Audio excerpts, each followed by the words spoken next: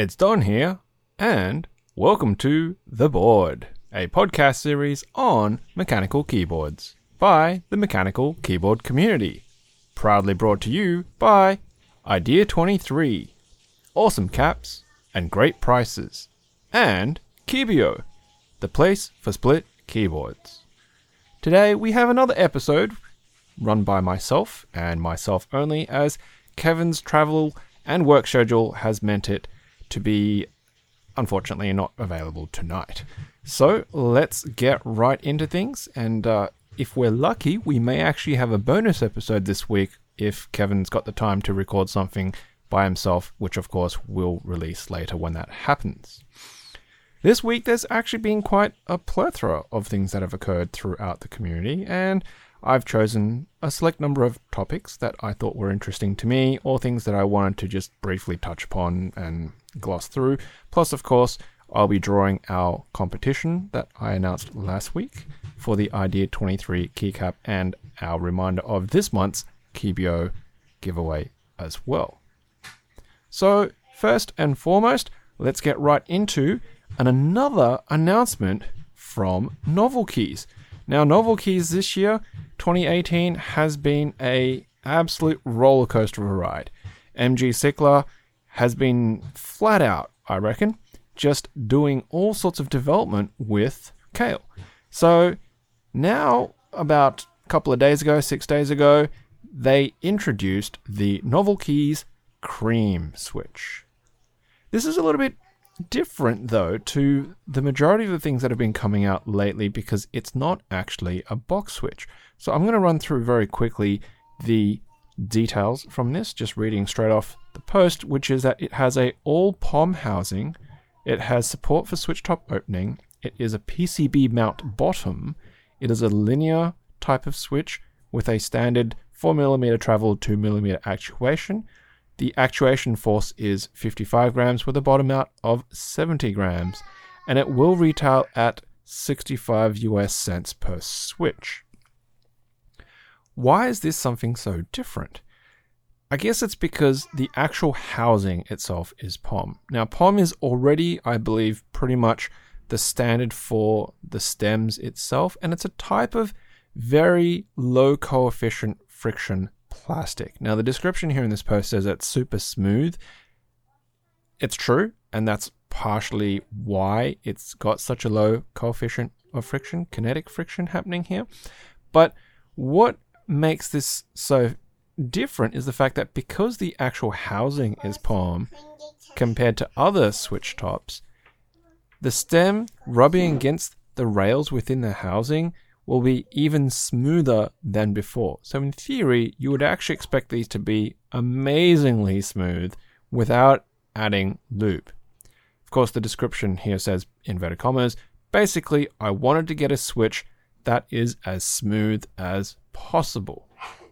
So, it's pretty cool.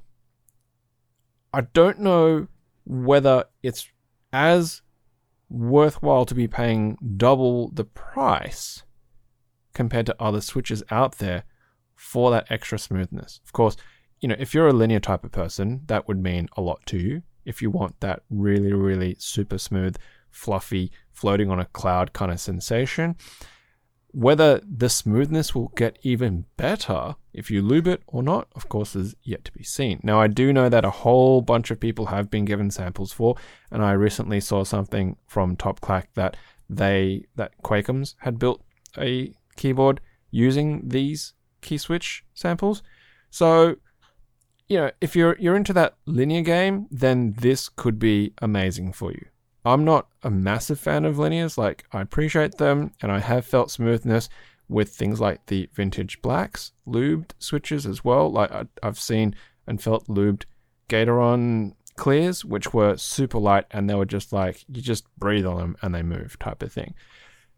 What I would be interested is about how these would feel for other switches, because I know people will no doubt be buying these for the POM housing and trying to do a swap with other stems.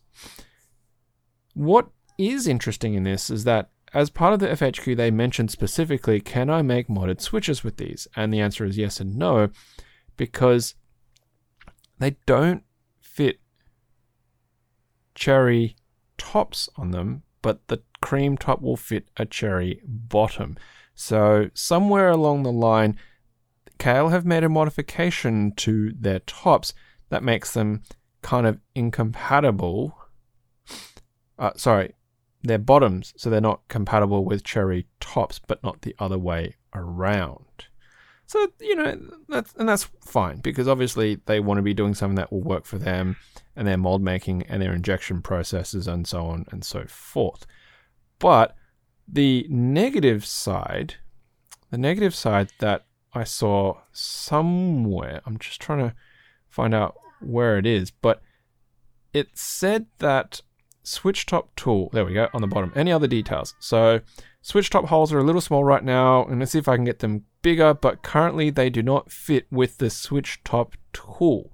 So it means certain tools used to open switches currently in this version 1 release type of thing will not work with them. Now, of course, if you've got something like the switch cracker, which actually goes underneath the actual clip prongs, then that might work perfectly fine. Whereas if you're using like the tools from mechanical keyboards, which actually go in through the top and actually flex the housing outwards, then that's a separate issue. Now, POM in itself is actually quite a stiff plastic. So I don't know if when you use switch opening tools and how much flex it has compared to other plastics, if there will be any risks of breakage if you flex them too far. Like how elastic it is obviously going to be very different, but of course only over time will we know that. So it's really exciting for those people who are interested in linear switches. Of course, I would love to get some for the purposes of switch collection, but it's not likely going to be a switch that I would be terribly keen to make a keyboard out of, unless if the price was significantly cheaper, or if it was, a giveaway or something that I won, or secondhand, etc., etc. Not that I would say no to samples or anything like that, but it's just personal preference. That's all there is really to say about that. So if you are a linear person, make sure you check out Novelkey's updates on this when they actually come, because there will be pre-order prices discounted, supposedly. There's no ETA on it yet, but will be announced soon. So thanks very much for Novelkeys to be continually pushing that envelope on where switches are going to go. Now, while we're still talking about things to do with Novelkeys, it's been a long drawn out drama, but the box switch and the box switch cracking issue is really coming down to, I suppose, an end, a closure, shall we say. There's two things that I came across this week which are related. The first one was the fact that KeyChatter, which is a really fantastic website, it's been around for a while and they do some fantastic articles in there, released an article by Seth on the box switch issue. So the title is Unpacking the Kale box switch debacle. So the tagline here says, do Kale box switches break keycaps? The answer is not so simple. Now, it's a fantastic article. It's super well written. It's got some, great pictures with little arrows showing to parts of the problem. It's got schematics. It uses numbers, and it's very, very well laid out. The logic behind it, the chain of thought behind it, the questions that it asks are spot on. So if you are listening to this historically, for one, or two, if you're kind of just relatively new in the community and you weren't really sure what's going on, because I know a lot of people are still asking about the box switch issue. I saw some people on Discord this weekend, for example, who are like, so what's the deal with box switches? Should I be getting them? Am I going to break my keycaps? Go and read this article, because it's excellent at laying out everything up to date and the issues that not only that box switches have, but potentially other manufacturers of switches, and asking the question of, is it just a stem issue? So tolerances is one thing, but of course there are other things that are related that may be related, like the design of the stem. So please go and check that out. It's just super, super well written. Now, the second thing about the box switch debacle, I suppose one way of really describing it, is that we've had an update from Mike from Novel Keys as well.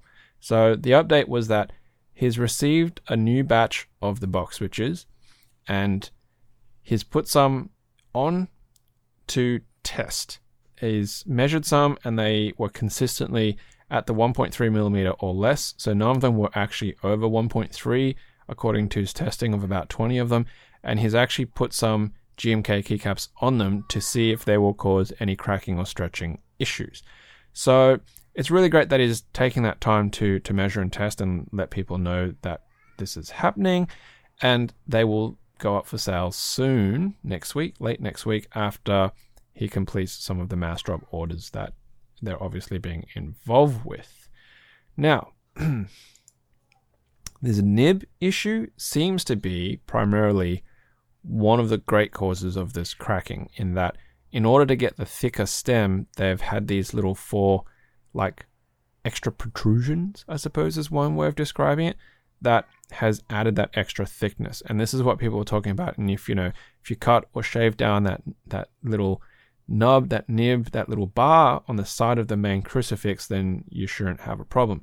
Of course, if you use a metal keycap, you probably will shave or compress that sufficiently that it won't be an issue for any other keycaps that you put on.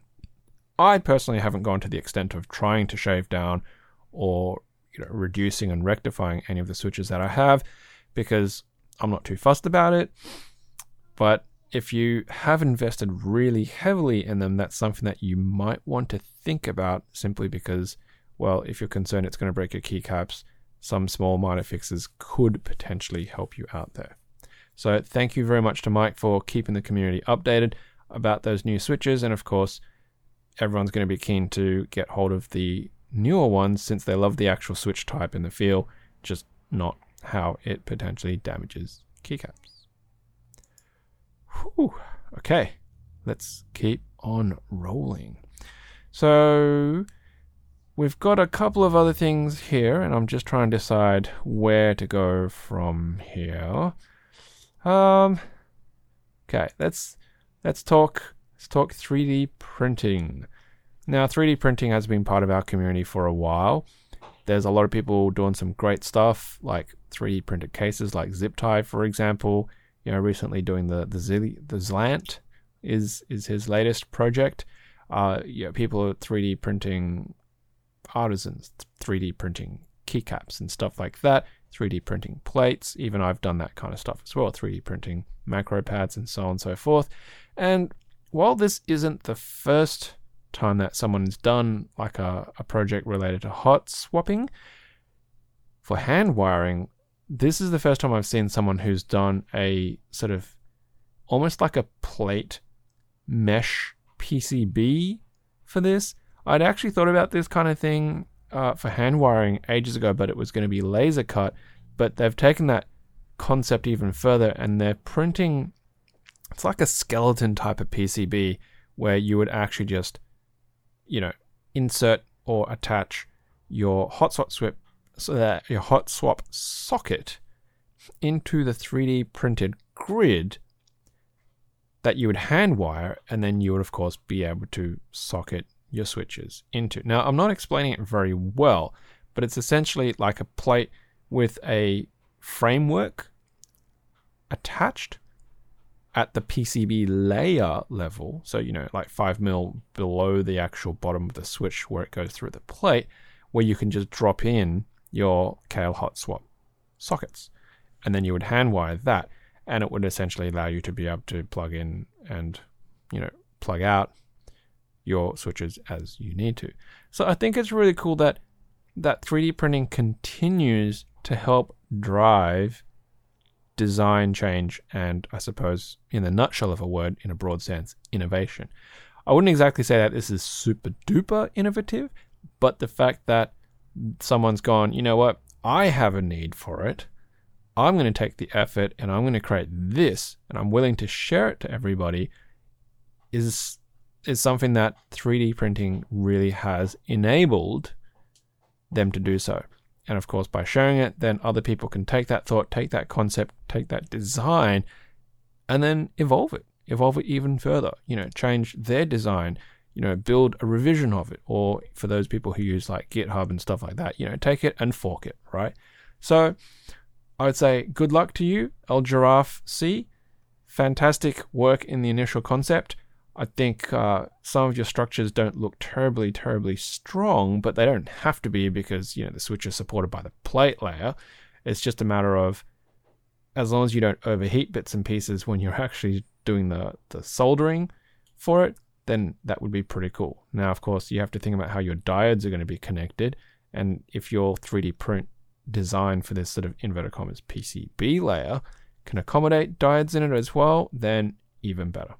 So awesome. Thumbs up from me. And I'm sure plenty of people who have 3D printing will be more than happy to jump on board and check it out, give it a try, and see how it goes and works for them. Rightio. Wow, I'm just absolutely blistering through things today. Don't know if I'm talking too fast or not, but hey, what can I say? Now, back onto the topic list. Something that's a little bit of fun that I thought I'd mention, but at the same time cringe, all at the same time. So this week, Z Frontier released or announced the group buy for the Big Switch combo. It's the Red Comet Big Switch combo. Now, I'm not a massive mecha type of person, but I actually don't even know what the Red Comet is. I'm sure other people do, but I don't. I haven't even Googled it. But at the same time, I can appreciate its design and its beauty. It looks pretty cool. Now, it's expensive. It's heck expensive. Is it 200? Let me scroll up and have a look. It's $230. Now, of course, inside it is a big switch. It has a enclosure and it's got an artisan cap on top. It's bright, it's shiny, it's very cool looking, but it's very, very expensive. My biggest issue with it, more than anything else, is just the practicality of having it as a switch. Now, they've got this little indent at the front where you could stick your fingers and push down, but part of the fun of having a big switch is just being able to mash it. And you can't really do that with this. It's a beautiful decorative piece, and it's functional. Yes, I get that. But you just can't smash your hand on this without spiking yourself on the helmet or potentially breaking bits off this keycap. It just doesn't have that same effect. Just doesn't. I use my big switch every single day at work because it's my lock key. I get up and I smash that button when I'm going away from my desk because it locks my terminal. Can't do that with this. It's just going to sit there, look pretty, and of course potentially get damaged. But of course it would draw plenty of attention for people coming around going, oh wow, that's really cool. And then that would be probably about it. I mean, there are other people around the office and some of them even have things like, those vinyl pop figures and stuff like that. But this for me, unfortunately, would kind of sit in that category. Still, it's pretty awesome. If you know what the big Red Comet thing is, whatever it is, Red Comet, I think what does it say down here? It says Sazabi, whatever. I don't know. Then check it out. I suppose my only concern is depending on how it's packed and transited over as well, depending on where you live. Hopefully, bits of the helmet and the spiky bits and stuff like that aren't going to get broken either, because that would really, really suck. And it's even got a moving visor. So, it's just taking the entire concept and design of cool right up there. Z Frontier, awesome. It's nifty, but impractical. But good luck. Let's move right on. Just going to close that tab off. Okay. Plate designs. Now, recently we've seen the Level, which was a keyboard designed by my co-host Kevin, and it had a plate layer that actually went in, and it was screwed in. It had countersunk holes and stuff like that. But the level itself, as a flat keyboard, had a lot of heft to it, but it was really, really simple. Now, the only reason why I'm kind of relating this to what I'm talking about and about to talk about now is the fact that some really simple, clean designs are often the best. And Sugar H put up a sort of video showing of what a 4mm integrated plate looks like.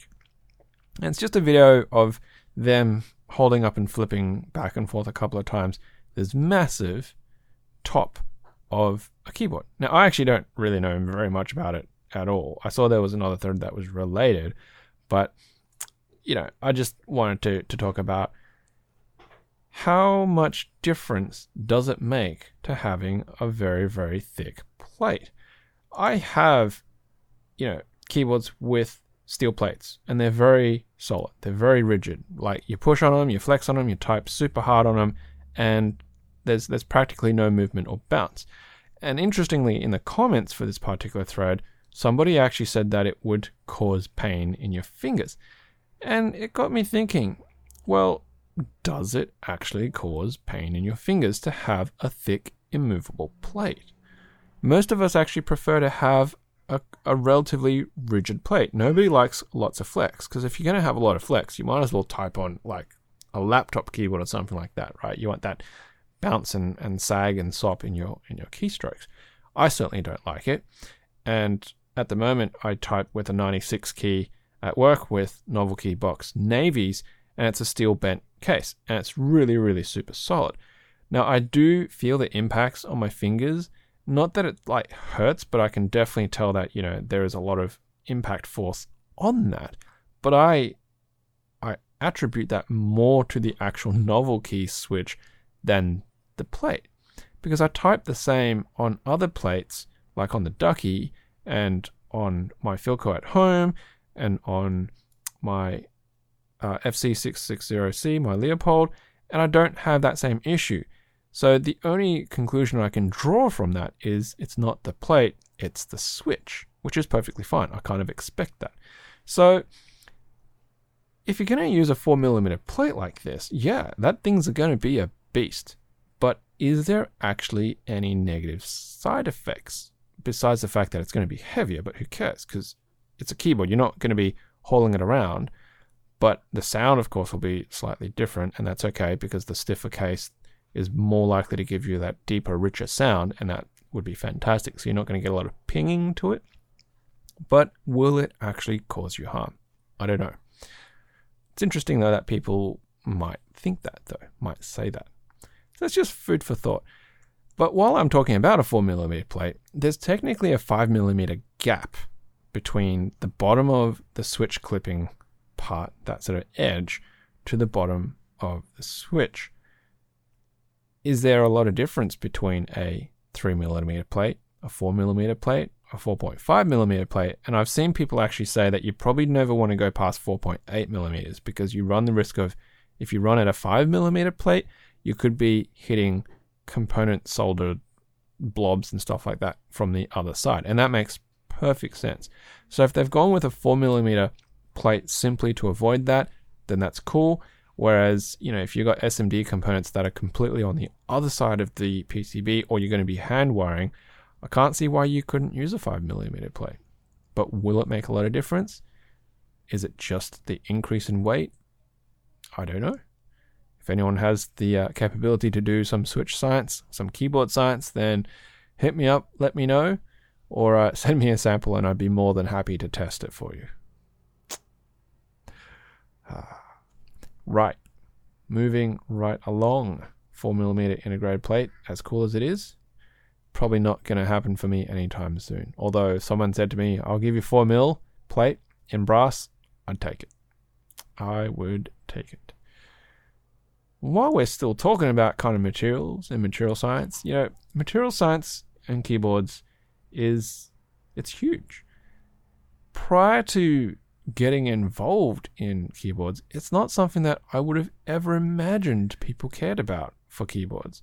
You use a cheap, simple keyboard that comes with a terminal or, a PC, and you don't think very much about it. But now that I'm so many years into keyboards and well into this quagmire, you're talking about ABS, you're talking about PBT, you're talking about acrylics, you're talking about POM, you're talking about how like different lubes affect things differently, like the difference between like 304 Krytox and thin lube and thick lube, and then you've got issues about other plate materials like brass and aluminium, carbon fiber, and how they flex. You've got stuff that's going on with like PETG, and now Jackstastic has come out and said, anyone thinking about using ultra high modular weight plastic? Like, I didn't really even know what ultra high modular weight plastic is, but supposedly it would be potentially pretty good. So they even talk about in this thread this other material called Corian, and I don't even know what the heck Corian is. But they reckon the strength and weight of this stuff is similar to Corian. And, well, it must be a really hard-wearing material because they use it for longboarding gloves. So it's protective when they're, either braking or going around curves and putting their hands out against surfaces and things like that. So I am aware of a material called Delrin, though, because Delrin's used in a lot of automotive parts because it's very smooth and it can be machined to give some great looks and curves. And Jackstastic actually also makes a comparison of this ultra-high modular weight plastic to Delrin by saying that Delrin's easier to machine and comes in pellet and filament, but Delrin is flammable and has poor resistance to acids and UV. So supposedly this ultra-high modular stuff is actually stronger, like it's used in body armor and things like that. Does it make that much of a difference? Once again, it's like me asking about a 3 or a 4 or a 5 mil plate, going between Delrin and going between ultra-high molecular weight plastics. Well, are you likely to be stopping a bullet with your keyboard? And are you likely to be pouring acids on your keyboard? Sure, more UV susceptible degradation. But if you're going to be making a plate out of this, there's not even going to be that much of your plate being exposed to elements because you're going to have switches and keycaps covering a lot of it. If you're going to make an entire case out of it, like an entire block, and you're just milling out like a 60% case and it yellows, then sure, that's a separate issue. But at the same time, yellowing and aging for some people is cool because it's that vintageness, it's that retroness. And then I suppose the question would be, can you paint it? Can you coat it? Can you protect it? Can you retro bright it? So, it's opening up even more fields of modification and stuff like that. So, yeah, it's nifty that people are getting into this higher end and this expansion of thought and development, because we're just continually moving along going, you know what, this is really cool, but I don't want to sit here and just do the same old thing. Let's test, let's play, let's develop, let's grow and evolve. I would say even 2 years from now, goodness knows what kind of materials science developments may happen in between, and the entire community might find a shift towards other materials that are even bigger and better that we might not even thought about right now. So it's just something to keep in mind, which is, pretty cool. Rightio. Whew. Now, around this time is kind of when we normally would do our competition stuff, so I might as well get that underway as well. So first and foremost, of course, our monthly KeyBO prize competition is to come up with a new name for the keyboard layout that currently is defined as either an ergo type layout or a split stagger type of layout. And so what we're talking about is keyboards like the Ergodox, like the Atrius, like the Iris. It's keyboards that have the columns lined up, but the rows are actually staggered, kind of like if you look at your fingers, how your pinky and your fourth finger and your first finger, they form like that stagger of the row and keys. And that's exactly why those keyboards have that. It's because the actual length of your fingers are different, but they're all lined up in columnar fashion. So send through your thought and your idea on what a new phrase could be to describe that particular type of keyboard layout.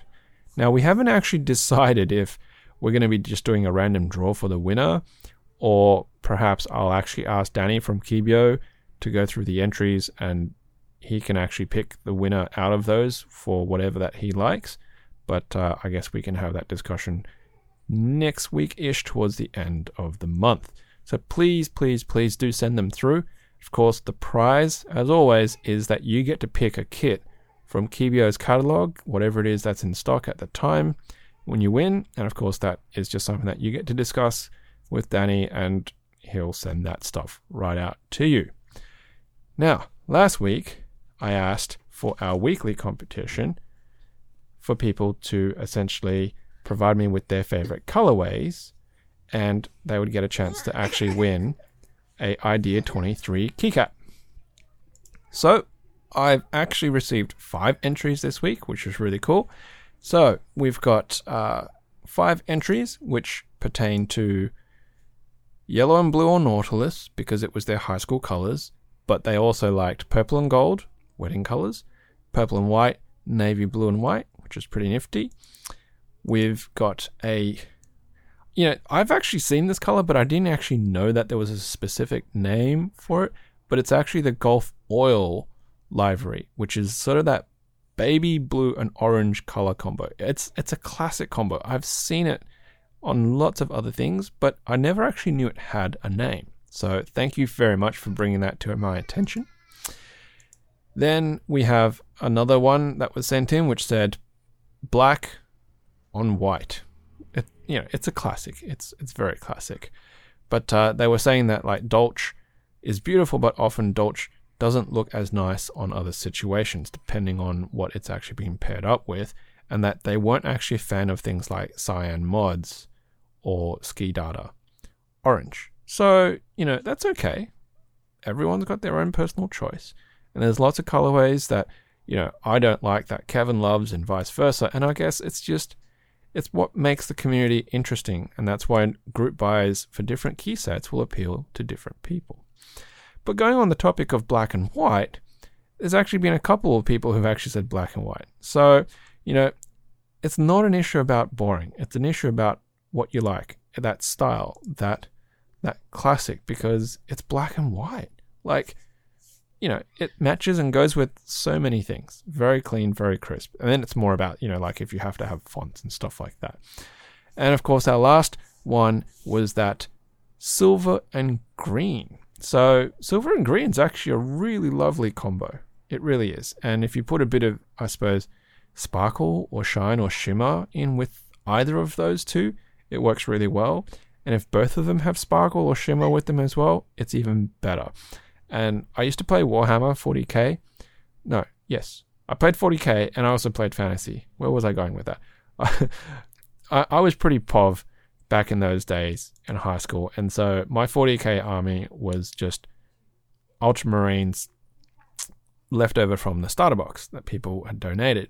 And my Fantasy set was Bretonnians, because you'd get Lizardmen or Bretonnians. And my friends who played would just donate me the spares from their boxes because they only wanted the rule books and the templates and stuff like that. And I saved up a bunch of money and I bought myself the Lady of the Lake for my Bretonnian army, which, I loved that figurine. It was great. And I went out of my way and I bought sparkling green and silver, and I painted her horse and her livery in that, and then of course did her up as well, and it looked absolutely amazing. So silver and green, 100% behind it. Love that color.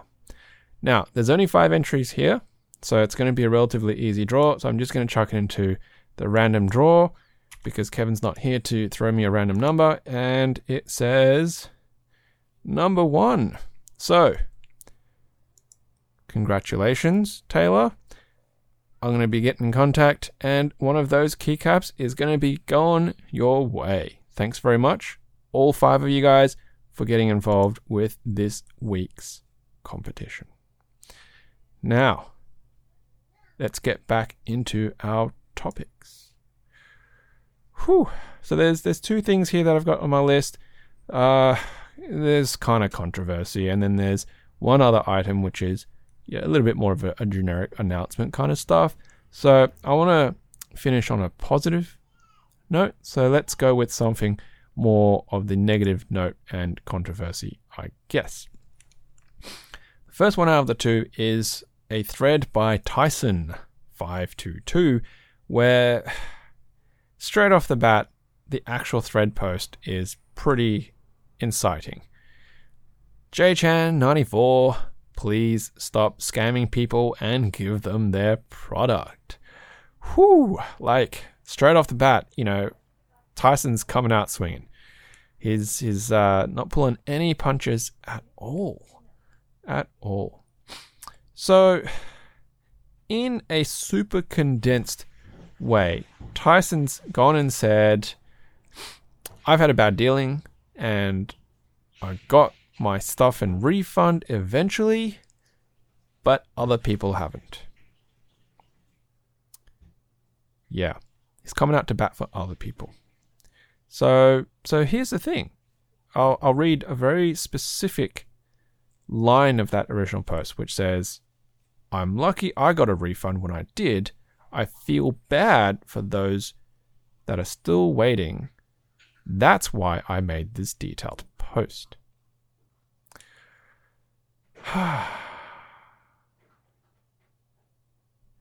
Now, yes, there are some other issues here in regards to a refund versus an item and things getting shipped and stuff like that, but I don't know Tyson. Okay, I don't know the person at all personally that I know of. I may have interacted with them, I may not have interacted with them. Separate issue. Okay. And everyone who listens to this podcast, everyone who knows me in person within this community and even outside this community will know that my opinions, of course, are very strong. And I hold quite strongly to my opinions unless if I'm demonstrated and proved otherwise. And then I'm happy to accept that I'm wrong. Okay, so please, of course, for anyone who's listening to this, then take that in plain view with a grain of salt. But Tyson, why are you feeling bad for other people that are waiting? How do you know that they don't mind? Or how do you know that they do mind? Now, if a lot of people who are waiting for things from JChan and KeyClack had an issue, I am sure plenty of them would have also come out and said very similar things. And I know other people have previously. Okay, so I appreciate that. Yes, you're not the first to come out with thread posts asking about JChan, saying, where's my stuff? Or where's my money? Or I haven't heard from JChan. You're not the first. You're probably not going to be the last. But at the same time, a lot of people probably don't mind waiting. A lot of people have the patience or are willing to give JChan slack about his business practices for whatever personal reasons. And we've got to remember that there's a lot of issues going on here. Okay, now this thread's actually being closed. The mod, Pudsy's, actually locked it and said that nothing new is going to be added by leaving it open. Nothing new is going to be added by leaving it open, so let's just lock it. And they haven't deleted any comments, so if there's any issues, go and mod mail, Pudsy about it.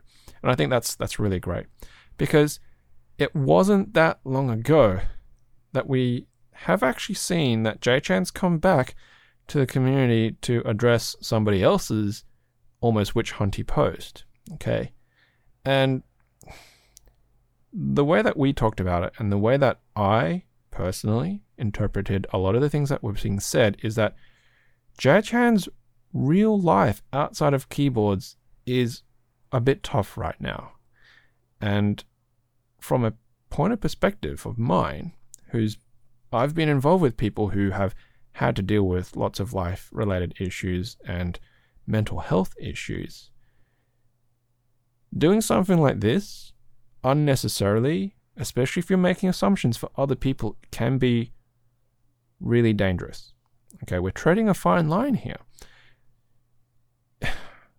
And I know there's going to be a lot of people who disagree with me here, because of course they're going to be like, well, he's running a business, we've paid for stuff and we're not getting our products. And yes, fine, I agree. I understand that. I appreciate that. But this person here has had dealings.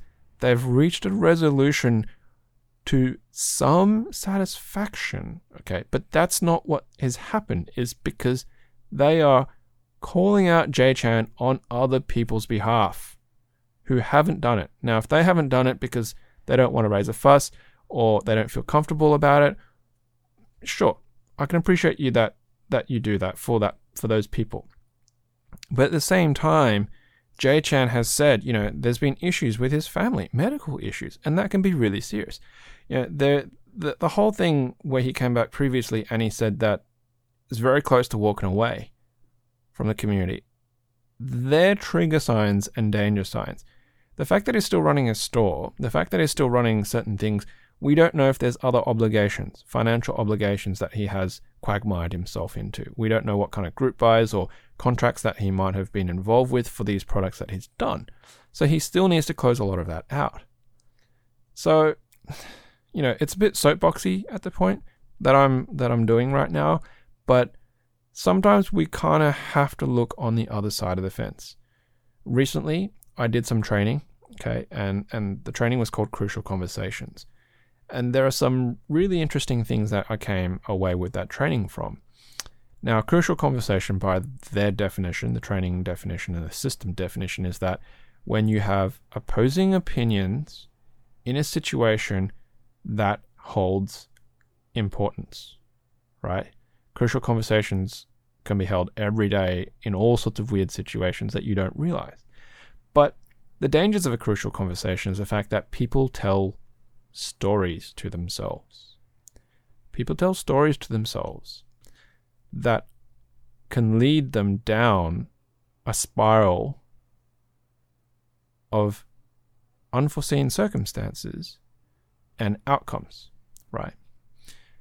But we have to take a step back and look at facts, because if you tell yourself a story, then you may be making assumptions that are completely and wildly incorrect. And by doing so, you may be triggering events that will become almost like self-fulfilling prophecies, because you think in a certain way, you behave in a certain way, which will trigger the other person a certain way, which then will reinforce the way that you thought it was, even though that might not have been what was actually going on. Now, I know that sounds really convoluted, but it does happen, okay? It really does happen. And some of the things that we're taught in this course about holding crucial conversations is asking yourself some very simple questions. And one of them is, why would a perfectly normal, sane person be doing this, whatever that this is? So if I apply it to this, right? If I was to make the assumption that Jay Chan was perfectly normal and sane, why would he deliberately go out of his way to not send products, to not give refunds, to not complete his financial obligations? And this is where I'm coming from. We don't have enough facts on what is happening in his private life that is contributing to this. Yes, he's running a professional service. Yes, there are financial obligations. Yes, there are legal obligations. But at the same time, people, it's a human being, okay?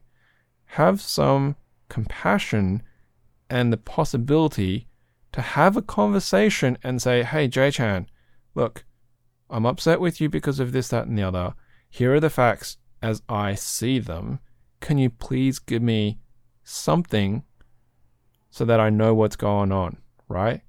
And don't just come out swinging straight away. At least that's the way that I would approach it if I was in this situation. And thankfully, I'm not. So I don't have to have that conversation. But if you are, then don't write an angry email. Write an email asking for information because you don't want to be making up a story that is not necessarily true. Okay? At least that would be what I would implore you to do. Because I love this community, and I don't want to see something bad happen to somebody like Jay-chan. Because, down inside, I think he's probably an alright, outstanding guy. It's just some dumb shit might be happening in his life right now, and I would hate for that to spiral and get even worse than what it potentially could be. So with that, I'm going to leave that, get off my soapbox, and of course, if you're listening to this and you disagree with me, let me know. Let's have a conversation. Write to me. Hit me up in Discord or whatever. We can talk it out. Okay, let's move along. The other controversial topic, which I believe I kind of talked about last week, if my memory serves me correct, channeling a little bit of my Iron Chefiness here. DAS keyboards. Last week, they banned some users because they were linking to alternative firmware. Well, DAS keyboard unbans users and apologizes. But the question is it too little too late? Has the community been sufficiently burnt to not care? What do you think? Now, they wrote a very typical, damage control, I suppose, statement, where it said, "Our mea culpa for being too hasty and banning users. We messed up huge and we apologize. We were late with Mac OS and Linux code. Some of you took the lead in creating your own code and we overreacted. We are truly sorry. We especially apologize to the 7 users we banned on the Q forum. That was wrong. We have reactivated their access. Members are free to post any opinions or content they want on the Q forum, including links to download code. We will not censor user posts for anything that is communicated in a respectful manner unless they link to harmful or inappropriate content. We will update the forum's terms of service accordingly. We hope to have the opportunity to improve the technology with your feedback and contributions moving forwards." Daniel, founder. Now, there are a couple of things that strike me really interestingly here in this particular short post from the founding person of, Q forums or whatever, Daniel, DAS. But 7 users, that's, it's not a lot, right? But 7 users is a lot if it's people who are involved in sharing code. The second thing is they have to update their forum's terms of service accordingly.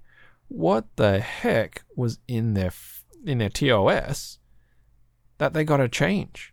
What did their TOS say? Oh, you're not allowed to share stuff that we don't endorse.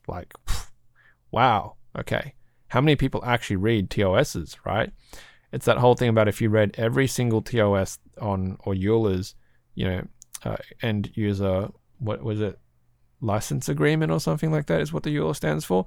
It would take you days and days and days to do so, because a lot of it's just legal mumbo jumbo that the average Joe may not actually understand. So for them to actually have to up their TOS is that's a pretty big deal to me, because it means in there they've written conditions that would allow them to do this banning in the first place, which I suppose is why it was relatively justified. But once again, is it too little too late? It's damage control, but it should have never happened in the first place. Like I said the other week, will it make a difference? Will it dent their sales? Who knows? Who knows? Rightio. So good luck, DAS. I hope this little apology may get back a little bit of goodwill, but probably not anytime soon. My final topic for this evening in this episode is something new, something pretty cool. And, well, there was a giveaway involved, and of course by now it's actually too late to get involved in this giveaway because I've already drawn the winners and stuff like that. But what I'm talking about is the MarketWatcher.com launch. So some very clever people, MTDJR, has created a site to monitor MechMarket. It's basically like a bot that will essentially check out and trawl MechMarket for keywords and things like that you're looking for, and if there's a match, you get a notification, which is really, really cool. So the quick description here is that you sign up with your Reddit account and you authorize the app and you create watches with search terms and a flare filter, and then the MechMarket Watcher scans every new post for your terms, and if there's a match, you get sent a notification. The pricing is free, but there's a paid version which enables premium features and additional watches. So I'm assuming that, you can get you get one watcher with the free account and you get up to 10 with a pro subscription, which is pretty cool.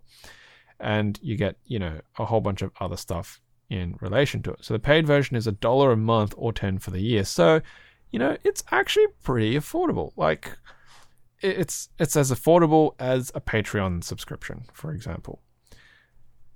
For me, it's probably not going to be something I will need because I don't troll MechMarket very often these days because I'm more interested in just designing and building right now, and my finances tend to orientate themselves in that direction rather than purchasing artisans and keyboards already built secondhand and stuff like that. Although of course parts and kits, that's a separate matter. But if you are somebody who is out for particular things, especially rare stuff or very specific artisans, if you're after a particular fugu or a shishi, or an egg face, then get on MechMarket Watcher. You just chuck it in and it'll do the job for you. It'll sit there and watch it, send you that notification, and hopefully you'll be fast finger in to get a PM into the seller and nab whatever it is that you're after, which is really, really cool. So I want to say congrats to MTDJR, and if you have a team of supporting people in running this site for making the launch, I hope it works really, really well for you. It looks fantastic. It's a very simple sort of concept, but it's a very, very powerful kind of concept. And can't believe it's taken this long for someone to actually make it happen. So cool. You can check that out at mrktwtchr.com. Of course, I'll have a link to the thread in the show notes as usual, and you can check that out yourself as well. Now, that was kind of how it went, and a couple of weeks back, I had talked about, if you have any ideas for trash or treasure, like what you might have as trash or consider treasure, and I didn't really get any response, but on our Slack channel, we actually had somebody said, hey, I've actually got something that I can mention and contribute to that. So I said, fantastic. Just send that through to me and I can have a talk about it. So thank you very much for sending that through to me. And in their trash treasure item list was the first mechanical keyboard they got as an adult was a Logitech G10. And when they got it, they thought it was the best thing ever. They customized it and they had mods, caps from a Ducky Shine and mods from Wasad. It did LED changes and, they posted on Reddit and all that kind of stuff. And, Logitech actually said to them, can we take that photo and put it on their Facebook page? Which is pretty cool. But then now it's actually been just sitting in a drawer for 4 years without being plugged in. So it was a treasure, and almost in a way it's kind of practically become almost trash. At the same time, other things like a Dell AT102W that was bought brand new in a box, they changed out the switches, they never even used it. So they've gone hunting for almost a vintage type of keyboard, put work into it, and, well, once again, it's been relegated into a drawer. And the third example of something that they've got that's just now sitting around, which could be a treasure for somebody, is a Silicon Graphics foam foil keyboard, because it was a pretty good price at the time. But all they ended up doing with it after they got it was just taking pictures of it, and now it just lives in a drawer. So there's some really good examples of stuff that people get, that if you're really after something, maybe just ask around, because someone might have something, and if they're not terribly emotionally invested in it, it could be something that they're willing to let go and pass it on to somebody who would actually appreciate it, who would actually use it. Now, for me, I don't really have anything like that, because most of my stuff tends to be OEM or custom keyboard, except for the Model M that Andrew sent me, which, thank you once again, it's pretty cool. But I know that there's plenty of people out there who would have stuff like this just sitting around that they've kept moving along in keyboards looking for their end game. They haven't found it, but they haven't moved any of the other keyboards on. So don't be shy to ask. That's the whole concept of the want to buy aspect. And if you get involved in Discords or Slacks, things like that, communities, on TypeHype or KeyTalk, GeekHack, just throw it out there, because somebody might know somebody who's got one who's willing to let whatever it is go. So, yeah, pretty cool. And I suppose just to wrap it up, I just dropped whatever it was I was fidgeting with, which was a brass fountain pen. Kickstarter project for Kumo from the Van Keyboards has successfully made the Kickstarter happen. They were looking for $85,000, and they actually hit $93,000 with over 600 backers on the Kumo. So congratulations to everybody at the Van Keyboards, and I look forward to seeing some great pictures and reviews of people once they get their Kumos, which will be very, very soon, I hope. That pretty much wraps up this episode. It's been fun talking, of course, as usual, rattling on about keyboards and stuff like that in general. For me, I've been working on some more Artisan keycaps. I hope to have them completed shortly, and they will end up for sale, I suppose, as a test bed. I'm probably going to list them on TypeHype, just because I can. Of course, if you have no idea what I'm talking about, what TypeHype is, you should go and check it out. It's another keyboard community where you can go out and hang with a couple of hundred people. It's like 450 odd people there at the moment. It's still pretty small, yeah, I acknowledge that, but it's growing organically. It's just got some really cool features, like being able to put images in natively without having to put them up on Imager and then throw links and stuff like that. But so I've been working on some keycaps and having a bit of fun with that. I got some hot swap headers that you might have seen on our YouTube channel, so I still have to actually solder them in when I've got the time to do so. And of course, I've got kits and stuff like that I still have to build as well. It's just really about finding time and opportunity with a little one being rattling around. And at the moment, she's just going through a bit of a growth period, and she's really enjoying her books. So before going to bed at night, we actually have to read her lots of stories from all of her books before she'll go to bed. So that's been taking up a bit of my time as well. But hey, that's how life is when you've got family, right?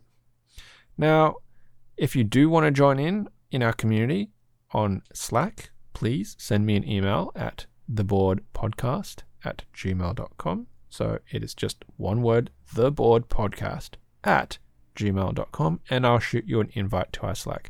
You can hang out with a whole bunch of guys and girls, maybe. I'm not actually sure, but it doesn't matter. We're not genderist at all. Talk about keyboards and everything and anything else under the sun as well. So thank you to everybody for listening to this episode. Thank you for supporting us through Patreon. Your love and support, upvotes, kind comments, feedback, suggestions, competition entries, subscriptions on YouTube, etc., etc.